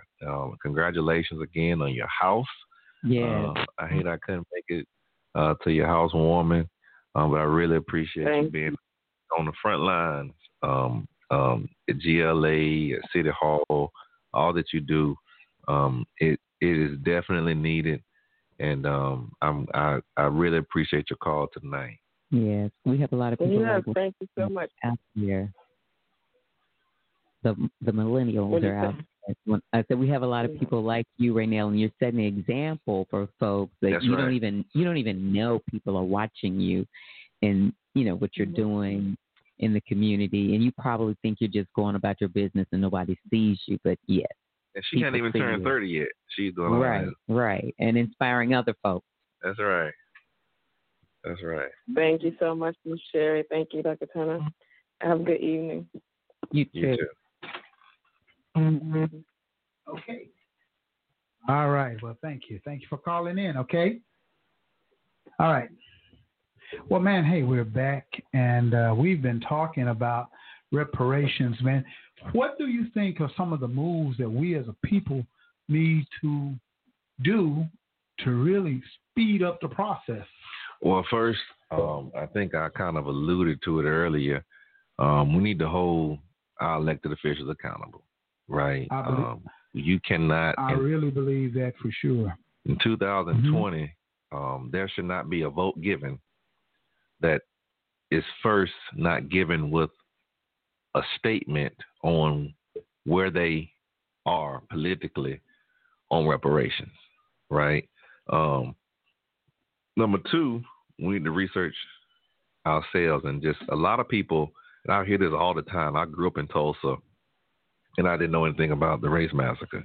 Oh, you hear it all the time. That's you can't advocate for something you don't know anything about. That's true, and that's why, and it's probably by design. Absolutely. So, by design. I mean, you may have had family members to talk about it in closed circles in the house, but outside, we don't know about that. The educational system is just not catching up. I was told that back in the day, they didn't want to talk about it after it happened because they didn't want it to reoccur. Mm-hmm. That's right. To just all over again. That threat was palpable. So the elders and everybody just kept it hush hush. Don't talk about that riot. That's something you don't talk about. No. Mm-hmm. And so because they knew that the young people were going to rebel. Coming up behind them were going to be like, what? And it was going to be. I mean, it was so bad that it was so terrible. I mean, the first time airplanes were used to terrorize Americans was not Pearl Harbor, was not 9/11. It was right here in Tulsa. Tulsa, Oklahoma. Right. And the people who flew those planes never were prosecuted with the crime. We went to war against Al-Qaeda for what they did on 9/11, right? We went and bombed Pearl. We went and bombed Hiroshima. Right. What the Japanese did. Well, America. Right. We went and bombed. Yeah. Black folks didn't go bomb nothing. The first time a nuclear weapon, an atomic bomb was dropped was in response to Pearl Harbor. And they still don't have a military to this day because of what they did at Pearl Harbor. We are their military right now. But the first time the airplanes used to terrorize Americans, and not one person be charged for the crime? Man, go ahead. And then on top of that, the company that owned the airplanes, according to the Race Ride Commission Report 2001, was Sinclair Oil. Oh, God. Yeah. The gas station, the Green Dynasty that we still patronize. Yeah. So talk about adding insult to injury. Wow. The first time airplanes used terrorized black folks terrorized Americans, black or white, was right here in Tulsa. Now, one of those persons was charged with the crime, and the company that owned the planes that terrorized us still in operation. And still making money. Yeah. And we ain't saying a word. We're not saying a word because we don't know. And that's the problem. That's why we have platforms like this to give out information. That's why I love your show. Man, you got to have black communication and media. Yes. It is so important to get the word out. We have the media, we have the word out, but I want to get back to what you're saying, holding your elected officials accountable. Okay, that's another conversation. That's another conversation, but how do you do that? We, at every political candidate forum, there ought to be somebody asking them a question. I don't care if it's on the agenda to talk about or not. You cannot come into our community and try to get our vote if you don't have an answer to reparations and how to make that possible. We desperately, and also to make it more contemporary, we need a new police chief in this city. The fact that what happened to people like Terrence Crutcher and others in this city, black men being killed, black men and women, and to still have the same leadership, where else is that done? Like, really, where else is that done? In every other city where a black person was killed by the police, and correct me if I'm wrong, that police chief is no longer serving today. True.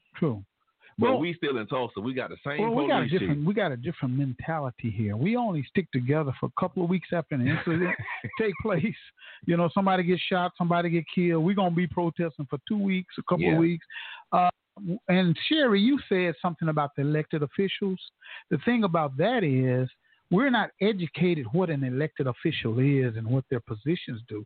We vote on them based upon popularity and names. In the community. The community. See, a lot of us don't know what a city councilor's position do or what a state representative position do or a senator. They don't even know what those titles are and what the responsibility. We will elect an elected official and we'll kick back and we'll expect them to change the world.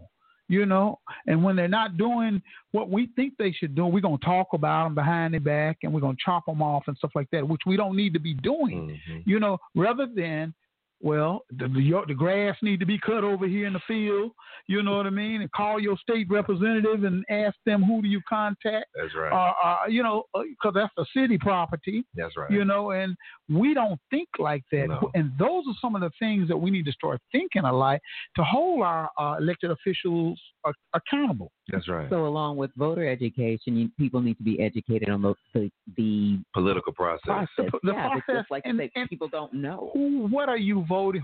What are you voting for? What are you voting for? And what are you voting for? What are you voting? I'm like this. I study the vote before I go to vote. Good. Right. I need to know what I'm voting for. A lot of times the system will have legislative type things to check the box, and you don't know what boxes to check. That's right. Right. So some people just check any box, yes or no. They check, and it could be devastating. It could be killing them. That's right. So you got to know what you're voting on. Yes, you do. I don't check a box unless I know what it's all about. I don't blame you. That's my process. I don't blame you at all. And so the first thing is you need to make sure we hold our elected officials accountable. Well, really, the first thing you need to educate yourself on the issue. If you are in Tulsa and you don't know about the race massacre that was called a riot for too long, and that term was used for political reasons, then shame on you. You need to educate yourself. And we cannot, unfortunately, Brother Eden, we cannot depend upon our current educational system. Oh, no. To educate our children. We can't. We just can't. That's why we, at the church, we have this Freedom Summer Camp that Dr. Crutcher mentioned. We cannot take that for granted, that they're going to learn that anyway. So we have to teach them ourselves. And then really have a strong stance on your elected officials. And those, I'm not talking about just black elected officials. I'm talking black, white. Anybody in your district, anybody wants your vote. Yeah, needs to support your agenda. Mm-hmm. Period. Point blank. And really, because I used to work in politics, and elected officials are real big with saying, "Well, that's not an issue in my community." Nobody has come up to me and said that was a big issue in my community. And so if they can say that, they can go on and act as though they don't have to do anything about your particular agenda. But so if we don't have an agenda as a people, that's why this conference that Christy is talking about is so huge. That's why this thing we have Saturday at Vernon, where we have somebody from the ACLU coming down to talk about racism in America. We got to advertise. We got to. And I want to talk to you about it's kind of like, we can have all of these events. And when we have these events, you got 10 people show up. Yeah. 15 people. It's not publicized. And it's the same soldiers. Yeah. Because me and Kevin Ross and Nehemiah Frank and some of these guys, we cannot express how important it is to have black media to advertise stuff. We can work deals with you. I got you. You know what I mean? Because we're owned, we're independently owned, but it's so important. More so than you get an ink pen and a pencil and writing it all down in the study room. And you having your event and you got 10 people show up. When you need 1,000 people to show up. So how do we get those 1,000 people? We got to get the word out some kind of way to the public. So they can, because I'm like this, if you solicit 100 people, I'm just using an example, you might get 25. Yeah. Out of that 100. Yeah. Now you do 1,000, you might get 250 or 300. Very true. It's a law of averages and numbers, but you got to let people know, and especially when you got platforms like ours who will do it for you for free. Absolutely. You just got to bring it to us, and that's something that we don't do in our community, which stifles us in our productions because we don't advertise. Or if they advertise, they're using the wrong avenues too. No, they don't. They advertise a little bit here and there amongst themselves and their friends. Amongst themselves and their friends. You got social media out here, and they try to go that way. You got radio stations. You got newspapers. You got all kinds of media that will help you advertise your thing. And you got to do it in a timely manner, too. You can't wait till a week before your event and then try to jump out there and advertise. That's crazy. Yeah, that's true. But if your event is next month, and it's next month, you can jump out there a month or two in ahead and let everybody know. Because, black people, we last minute. Wait till the last minute. We wait till the last minute to do anything, to show up, whether we going to go or not, or participate in this and participate in that. So we got to get better at it, man. I'd like to see more radio stations here in Tulsa, more TV shows, more newspapers, more black magazines. That's the whole key. Yeah, that's right. Because mainstream media will tell it their way. They'll interview with you for 10 minutes, and they'll give you 10 seconds worth of interview when you see it on TV. And I also believe that you should come to your black media first. That's right. That's a good Before point. you run that Fox 23 and Channel 6, and Channel 8 and all of them. We talk about, man, they'll run over there real fast in that area, and we have to get the story from them. When you should be running your butt over here to Eaton Media Services, Black Wall Street Times, Oklahoma Eagle, Greenwood Tribune, and all of these people first.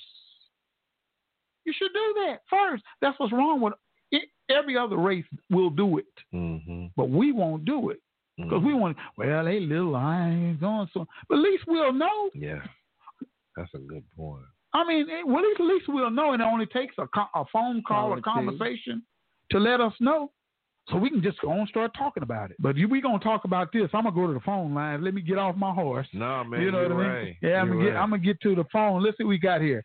Area code 405-885. You're on the Bobby Eaton Show. Yes, Mr. E, Mr. Jabbar Shoemate, and to Dr. Turner. Hey, Jabbar, how you doing? Attorney brother, and Miss Sherry Lasky.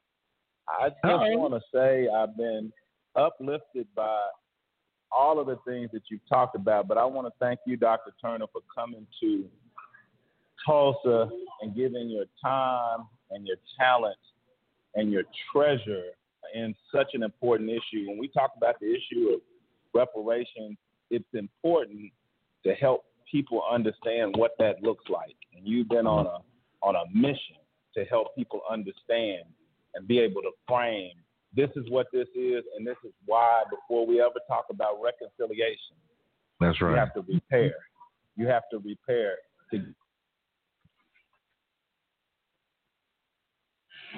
You still there? For helping this city. I'm still here, helping this city achieve what is true reconciliation. Absolutely. Thank you. Absolutely. Thank you, brother. Thank you for calling in, man. I got to get you in here for an interview. And I appreciate love to. You, Brother Jabbar, because oftentimes people kind of mention that, you know, they wanna kumbaya, right? They want us to just get along and let's move forward, you know, and that is fine. That is fine if we have had justice. Mm-hmm. That is, I mean, we can let's move forward. Mm-hmm. But let's first address why you got 6-inch heels on, walking, and I'm over here in a wheelchair. Mm-hmm. You know, and let's talk about how fast can we move forward. If you got some running shoes on, and my feet in cedar blocks, you know, and I think it's disingenuous. I think it comes from a position of privilege when people's gut reaction is, well, let's just move forward. Let's just not even think about that. But that happened to me. Right. And so it's easy for you to say, let's not think about that. And even I've heard some African Americans say, well, you know, let's forget about that. Let's move on. That when you bring up the past, it makes people feel bad, and it's just not good. It's part of your history, but you haven't dealt with it. You ain't dealt with it. If you do not deal with it, undiagnosed trauma is still there. I went to a workshop recently at Langston University. Shout out to the Mighty Lions, I believe that's it. Langston Lions. Langston Lions. Oh yeah. And they had a workshop on trauma. And trauma based on things like the race massacre and how not just the massacre, but slavery and all of that can be embedded into your DNA. And you suffering, you tense, you stressed out, and the sun is shining outside. It's because you have this undiagnosed trauma internally that you have not even addressed. And so as a community of people, to have suffered, you know, a similar experience, to act as though we can just go on without any addressing of what happened, I think it's a farce. And I think you only hear that when it comes to our issues. You never tell a Jewish person to get over the Holocaust. Never. You never mention that. You don't get a chance to fix your mouth. America would never tell itself, let's just get over 9/11. Let's just forget that ever happened. Mm-mm. You know, we still fighting now over for example, that area. The Oklahoma City bombing. Oh my God! Yeah, for sure. Oh my goodness. You know, we have the bombing. That bombing took place. Exactly. And that was a horrible thing. But you don't have a problem acknowledging that problem at in all. our daily lives. Right. But this massacre that took place, you still don't want to deal with it. That's right. You still don't want to tell the truth about it. And I really get why white people don't want to talk about it, because it kind of indicts them. But the problem I have a problem with them too, because I think that if they're real persons of conscience, they should care about what happens to us. But one of my biggest concerns is African Americans, because it's as though we have taken on the mind frame of our oppressors. Internalized. And we don't think our issues are of enough value to be even looked at or even atoned for. Right. Mm-hmm. And that to me is problematic, and it is so sad, and it's so damaging that we have passed that down. I think at first it was passed down out of fear. Our parents and grandparents didn't want what happened in 1921 to happen again. But I think now it's gone from straight up fear to a point of we don't even feel that we're worthy enough to have our justice atoned for, right, or fought for even. So why are you out there on the street corner? This happened almost 100 years ago. Well, it just goes back to what we were talking about slavery before. When you see that type of trauma, that's right. When you visualize that, okay, and getting back to being in your DNA, when a woman is carrying a child, she's actually representing 3 generations at one time. That's right. So it's not just her and what she's carrying; it's her future's future, and all that internalized stress. And same thing for me; it's internalized. It's there. So it's passed on from generation to generation. You don't want to call, we like to say generational curses, that kind of thing. It's not a curse. It's just, it becomes a part of who you are. That's you right. can go certain places and all of a sudden you just don't feel comfortable over bridges, That's over right. big bodies of water. And it has nothing to do with your fear per se. That has become a part of your DNA. It's become a part of you, and so That's it is right. passed from generation to generation. I know, because, to generation. man, I'm gonna be honest. I feel funny when I'm just sitting there with a whole bunch of white people. I'm gonna tell you, I do. I get the funny feeling. I don't even know what to, I'll be like, what's going on right here? But Bobby, on a cold day in the middle of the winter, you could probably they have to turn their head just a little bit. That's all right. That's okay. Uncle Bob, huh? I feel funny, but I'll say, ooh, my grandpa, whatever. But it's crazy though. We gotta do better. Yeah, we just gotta start doing better. Internalize and address the traumas that we've experienced. Actually, start doing them. Well, we got to start doing more so than we're talking. Mm-hmm. See, a lot of times black folks will get together and we'll talk. We'll talk, but to actually do it and visually see it, we got to start being able to visually see little stores and grocery stores and things popping up and stuff like that. We have to be able to support it. I think Kristen mentioned a point that it's one thing for us to get a reparations check, which I support, right? But it's another thing that for some of us, for really, if white people who had businesses looked at it from this point of view, they'll be much more supportive of it. Because when we get money, it doesn't stay in our community but like 30 minutes. That's it. If that long, that's long enough to get a haircut, right? You might be able to stop at the quick trip up there and get some gas, and if you get your hair done over here, so invest in Sinclair, huh? Yeah. And that was Sinclair for the longest before the quick trip took over. So really, that was we don't even know it. See, that's the information that we need to start. We patronize all that, even the quick trip. Let me tell you something. I talked to the regional manager up there, right? Mm-hmm. It's the number 3 quick trip in the nation. That up there. It just came a couple of days ago. Yeah, no. This what it is. Number 3 in sales. Wow. Number 3 there, in sales. Pine and Peoria. Yeah. In the nation. In the nation. So and that's not Texas even like a year and Kansas. It ain't even a year old. All them black dollars going to gentrification. Yeah. And gentrificate, they're not putting anything back in. Any money back in. And it's sad because it's so sad. When you Quick Trip has they have money that they give for fundraising and whatnot. Oh, they do. And to get the little coupons, they almost make you jump through a hoop to get those things. Wow. But again, they do not want to support our causes on too many levels. You know when I took those kids to Atlanta, you stopped at how many? When I took those young people to Atlanta, I petitioned Quick Trip to help us go to Atlanta. How much to give I didn't get a dime. They didn't even give you no coupons. No coupons or nothing out of them. After soliciting them, I'm taking 12 young youth to that. So they didn't respond. And I said, they're making all these millions and millions and millions of dollars. But they're not putting anything into our community. The Burger King is up there. This new gentrification is coming, y'all. No, it's here. It's here. People need to wake up. All those little entities that you're talking about, you're requesting funds from them. I think they want to say we have so many people coming from them trying to get from us. Yeah. But you're still not giving But you got them soldiers like them Tiffany Crutches and them Christies who donate, who will help. You got people in the community who can see what you're trying to do, and they will donate and help.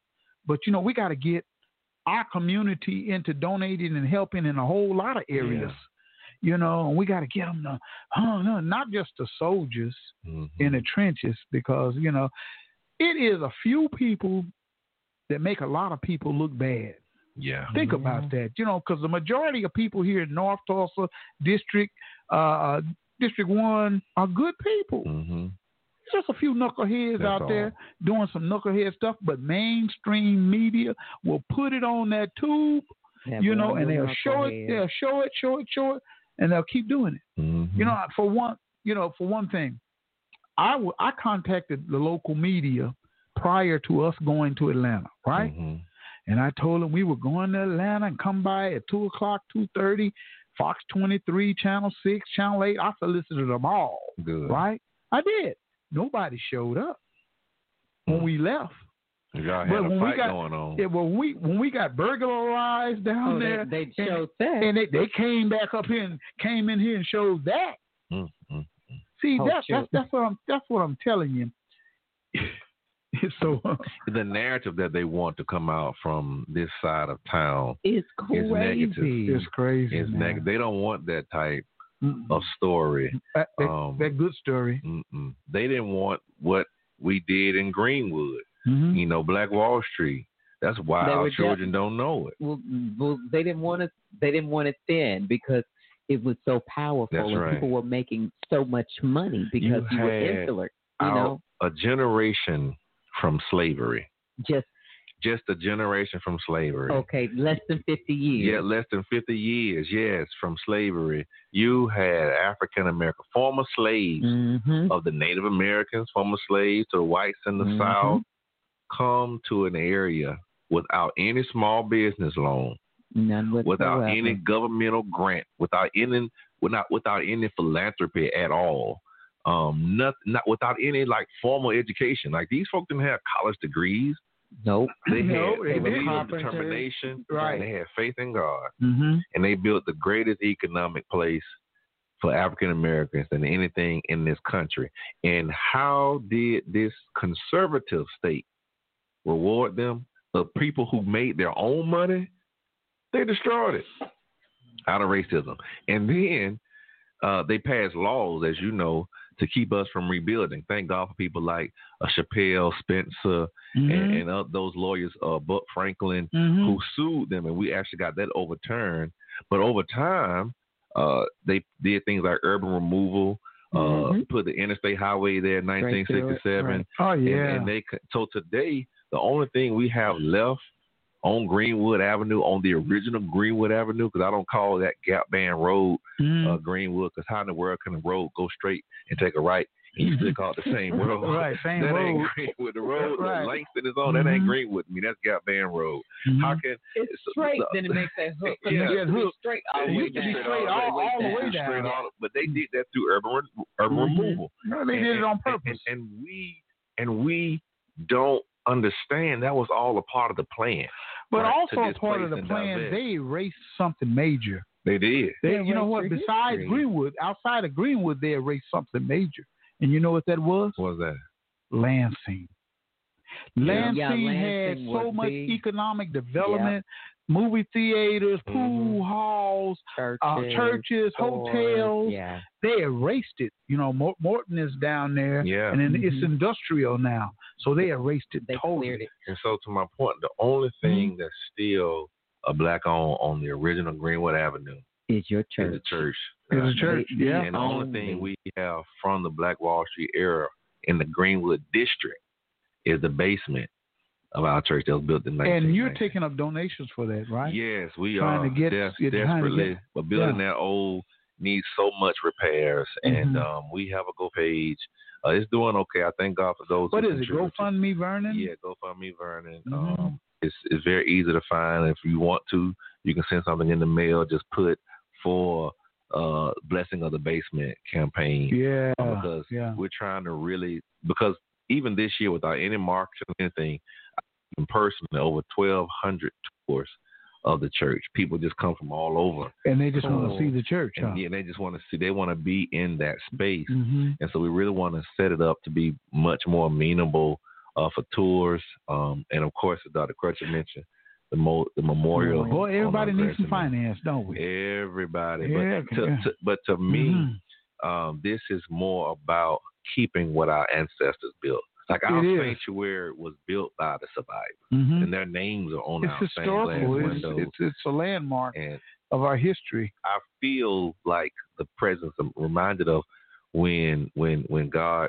came and visited Cain after he killed Abel, and he says his blood. He said, "What have you done?" He said, "Your brother's blood cries up to me from the soil, from the ground." And truly, unatoned blood, it's a curse on the land, and it still cries out to God. So when I go down to Greenwood, as I do like every day, it's just I feel like the blood crying out. You know, saying, can you hear me? Is there anybody willing to go and fight for our cause? And so that just really has given me the motivation and the passion to fight for justice for. And I do it as long as God keeps putting breath in my body. And so that's what we do. That's what we seek to do and accomplish. And it's not something that I have sought attention for. It's just one of those things where people have heard and they see, like CNN, now the ACLU, now CBS coming to the 15th with Nicole Young and 60 Minutes. And it's just, God bringing their attention on the movement and how it's just this time. And I know we failed in courts back in 2001. So legally, there's no mandate. Statutorily, we're trying to work with elected officials to get that done. But morally, and that's all I stand on, morally, it's the right thing to do. It's the right thing to do. And there's no statute of limitation on morality. That doesn't expire. Yeah. Well, hey, we're going to take a quick break. I got to pay the bills. Sure. They say, Bobby, you got to pay the bills. So I'm going to pay some bills. You're on the Bobby Eaton Show, where we tell our stories our way. You can dial that number 646-716-5525 and talk to Pastor Turner of the historical Vernon AME Church. And so we're going to be right back. So y'all stick around, okay? Cool.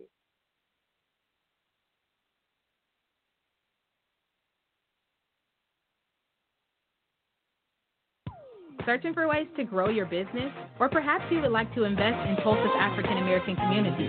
The Black Wall Street Chamber of Commerce is a great place to start. The Chamber was created to serve and increase the visibility of needs in our community. It is an umbrella organization for local businesses, the Tulsa Juneteenth Festival, BWS Black Women in Business, and the Grassroots Economic Development Fund known as BWS The Power Group. For more information about the Black Wall Street Chamber of Commerce or to donate to the Power Group, visit bwschamber.com.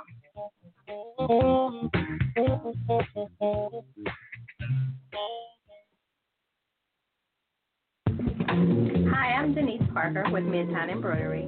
We do it all, from any type of promotional, from screen printing, embroidery, school uniforms, Greek lettering, workwear, monogramming.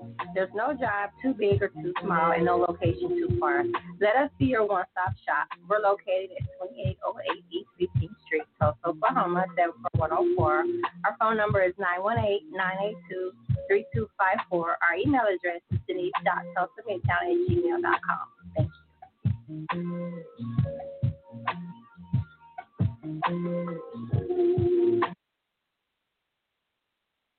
Dawn Tree here, CEO of Underground Tree Studios. They're a one-stop shop for graphics, web design, and art. You can find us online at www.utreep.com. That's the letter U, TREEP.com, as well as finding us on Facebook, Underground Tree Studios, Instagram as Underground Tree, and you can also find artist Dawn Tree online as Artista Dawn Tree, and you can also kick it old school and give us a call at 202-910-4409.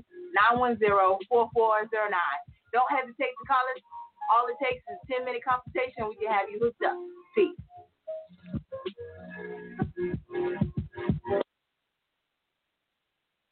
If your credit starts with a 3, 4, 5, or 6, this is for you. Did you know that it's costing you to have bad credit? You can't get qualified for that house or apartment and you're paying high interest rates. along with paying high car insurance, and it may be costing you that job that you really want. What are you waiting on? Take more of a holistic approach. Pick up the phone and call the Credit Shiro at 832-642-1554 or text CAMP to 76626. With 13 amazing services, we restore and repair generations to come. Once again, call the Credit Shiro at 832-642-1554 or text CAMP to 76626. If you know better, you do better. Only the Credit Shiro can help you to save the day. It's the Two Dogs Radio Show. Sports Talk has two new voices, Jerome and Young, talking FM, NBA, NCAA, and local sports, highlighting legendary coaches locally and around the globe. Two Dogs Radio Show starts now.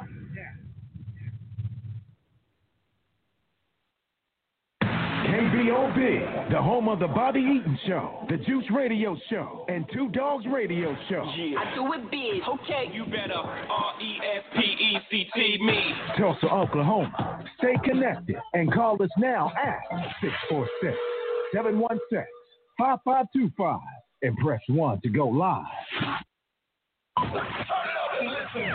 It's the Juice Radio Show, bringing the live people on our show. Tulsa's top chefs, music artists, and entrepreneurs. Sit down exclusively with the Juice. Rocking with the best. The Juice Radio Show, Tulsa. Ladies and gentlemen, the all-new KBOB 89.9 FM, Black on Black Community Radio. It's the Two Dogs Radio Show. Sports Talk has two new voices, Jerome and Young, talking FM, NBA, NCAA, and local sports, highlighting legendary coaches locally and around the globe. Two Dogs Radio Show starts now.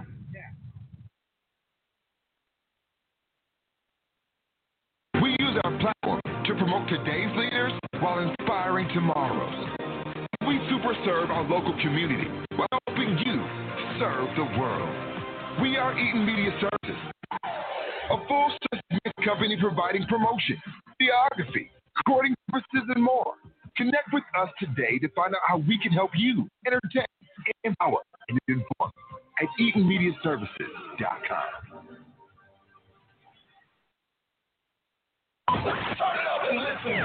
It's the Juice Radio Show, bringing the livest people on our show. Tulsa's top chefs, music artists, and entrepreneurs. Sit down exclusively with the Juice. Rocking with the best. The Juice Radio Show, Tulsa. Break it down. It's the Bobby Eaton Show. We tell stories our way. Oh, yeah, you're on the Bobby Eaton Show where we tell our stories our way. And we are taking donations over here at Eaton Media Services, located at 1533 North Norfolk. We're trying to get a van now. We need some transportation. You know, we don't have no transportation for our youth, the Juice Radio Show, which airs every Thursday night, 6 p.m. Central Standard Time. You know, and those young people are doing some a lot of stuff. You know, so that's what they're doing. Let's go to the phone line and see if we got somebody else right here. I hope I ain't clicking on the same person. Let's see what's going on. Area code 918-346. You're on the Bobby Eaton Show. Hey, Bobby, this is Cleo. Hey, Cleo Harris. Cleo Harris Jr. What's going on? What's going on, my brother? I know that laugh in the background. Yeah. That's that James Evans laugh. That is too funny. How we doing, my brother? Oh man, I'm blessed as always. I just so happened to see my brother Robert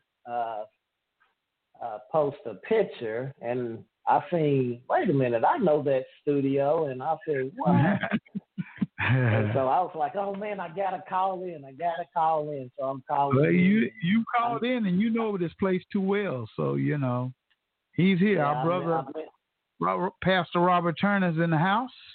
Right. And we've been Great man of the Most High. Yeah, he's definitely an inspiration, a community leader, a righteous ruling man sent from the Most High. And just love him like a brother, you know. Oh, yeah. I didn't get a chance to listen. Yeah, I do. Yeah, I didn't get a chance to listen to the show. I know y'all probably had a good show, and I was like, oh, man, I probably got about 10 minutes. So, you know, if I can just 2 minutes in and well, you know it's recorded. So the show is recorded. All you got to do is Google a Bobby Eaton show, and you can listen to listen to all the shows. Oh, okay. Well, I just wanted to, you know, call in and just, you know, let everybody know, hey, you know, you guys are doing a great job and service for the community, and we need you. We love you. We all we got. And yes, sir. Yes, keep sir. doing what you're doing. You say that one right there. Well, yeah. Keep doing what you're doing, and I'm proud of you guys. Proud to be a part of a great company of a good, strong, black, educated men. Dang, sounds good to me, man. Continue listening, okay? Brother Cleo, I've said privately, and I just want to say publicly, man, you have been a solid comrade and an Aaron, or however you want to put it. You are the true epitome of someone in the trenches. You come out, you act, you support, you lead. You're a prayer warrior. You are a confidant. I'm just thankful. I'm thankful so much that God brought you out.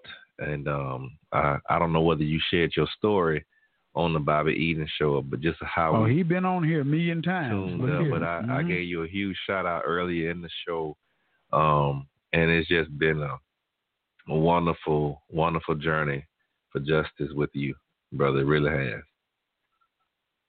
Hey, man, same to you, man, and yes, man. Number one, and Bobby will tell you, I'm a prayer warrior, and I'm a team player, and whatever the Father sees fit, I want to do His will. And so, you know, no one man can do it by itself. And that's right. I just appreciate how He linked us up, and we went right to work. And that's right. Of course, we're doing that one project for you. Yeah. Can't wait to see that. Oh, well, you know, we're going to keep the crowd about that off the phone. Yeah. But I guess I can go on and break the news, you know, and then I get on off of here because I want to keep the show in the format that it was going. But I definitely want you guys, you know, to be the first to know that I'm opening up my first storefront. Oh, okay. That's great. You didn't tell me about that, man. What's up? Normally you come back. You know I like to surprise you because I get a laugh, you know. So I like to surprise you, but I can you no didn't longer surprise me on that one. Well, if you're ready to get out there, because you know some of the people I know, like you know them, like Kevin Matthews, Alvin Muhammad, Donald that runs the insurance company, Play Guitar, and David Harris. You know a lot of people. But I'm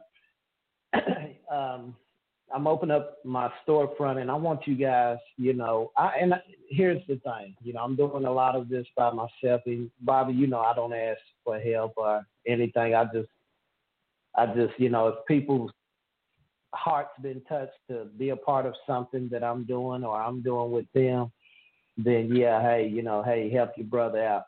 So I'm needing donations or whatever anybody. Man, where is your storefront at? Where is your storefront, man? I was building to it.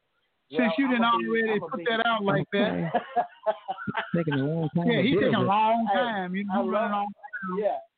Yeah. But I wanted to surprise my brother Robert too, so I'm gonna just say it like this and let you guys guess, and then I'm gonna get on out of here and we can talk off the phone. I'm gonna be a neighbor to Brother Robert's church. What? A neighbor? What you mean a neighbor? Where about? Robert, no. You know what he's talking about? Yeah, Pastor? on Greenwood. Oh, you gonna be on Greenwood? Oh, so you can. I'm actually in my store right now on Greenwood. Where now? Which one is that? Next to Robert? You say next to church? I'm in Suite 104, across from Wanda J. Oh, okay. That's at the corner. Is that by Fat Guys? Yeah, no, I'm on the west side, the last phase. Where the Black Wall Street Art Gallery used to be? Where the art gallery used to be? Right. Well, no, I'm on the west side. I'm on the west side.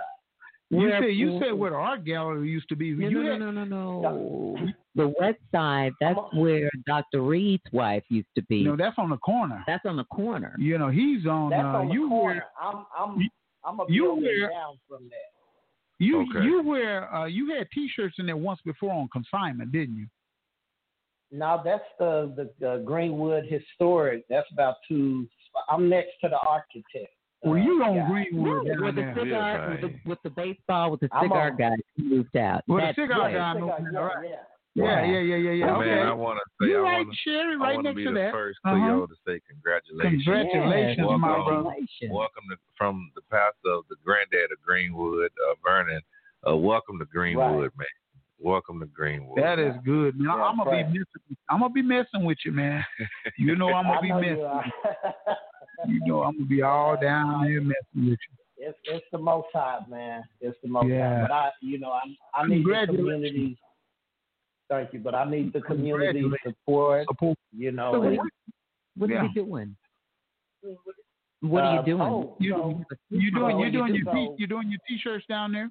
I'm doing the T-shirt, but the Father put this in my heart about 3 weeks back, real strong. I had no clue this is what it was going to end up being, but the name of the T-shirt company or store is going to be called Black Wall Street Tees and Souvenirs.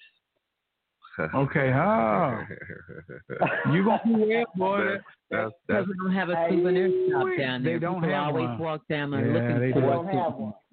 They don't have one. Right. Absolutely. Y'all know y'all know strictly I'm just, I do T-shirts and that's it. But the Father spoke to my heart 3 weeks ago and just kept saying, get a store. And it's funny how it ended up, but Tori down here told me, hey, I need some T-shirts down here. And I was like, okay, you just want me to bring some T-shirts? And then, of course, I'm in there, and she said, you know what? You need your own storefront. And it happened like back to back, like within days. And I said, well, show me the ropes. I never had a storefront on my own. She said, go across the street and talk to me. And so that same day, I went across the street and talked to Miss Wilson. And then as soon as I was talking to Miss Wilson, she said, okay, you got this store. I got a store for you. And then here comes a Freeman guy, and he said, okay, here you go. And that's how it happened. That sounds good, man. We on the last 2 minutes of the show. And, go ahead, man. We're going to support you. So I'll talk to you in a minute, okay? Congrats. Okay, Brother Robert, call me when you get done. Okay, my phone battery is dead, so I got to wait till it's charging. All right. Let me get one more phone call. 918-402, you're on the Bob Eden Show. What's going on, kings and queens? This is Chief. Hey, Chief, how you doing, my man? Goodness. You in the last few seconds of the show. So what's going on? I know. Leader. I know. And I ain't going to say nothing but thank you. That's all I'm going to say. Okay. I want to thank you, Bobby. Thank you, Bobby, for being just really being a conduit, for our community. for bringing a space for people's voices like the phenomenal Dr. Turner that you got with you, and of course the Queen sitting next to you. But I just really want to thank you, man. I want to go a Bobby Eaton show and the legacy that you're creating, because people are going to remember you long after you're gone. So I just want to thank you so much, man. It's all in my heart to do this, to give back, save one. Because somebody did it for me. I didn't do it for myself. Somebody did it for me. Thank you, Brother Chief. Thanks so much. And thank you so much, okay? All right. Take care. All right. Hey, thank you, Pastor Turner. Oh, it's my pleasure. For coming on here, man, and doing this and sharing all this pertinent information, man. We're going to get you back in here. Okay. Okay? Okay. All right, man. Thank you. Thank you. It's just really been a joy to be a part of your show my first time. And thank you for having me.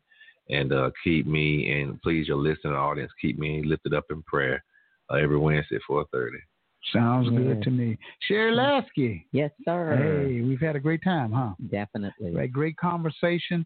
And we're going to do it once again, okay? Okay. All right. Hey, you've been on the Bobby Eaton Show where we tell our stories our way.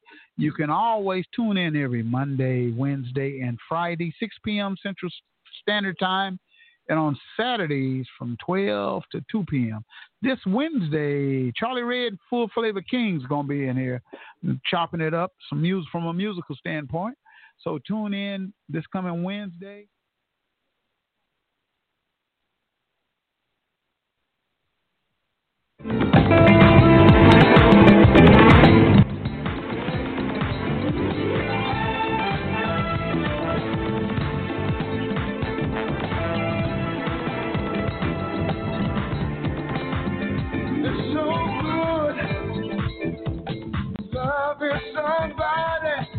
Somebody loves you back. To be loved and be loved.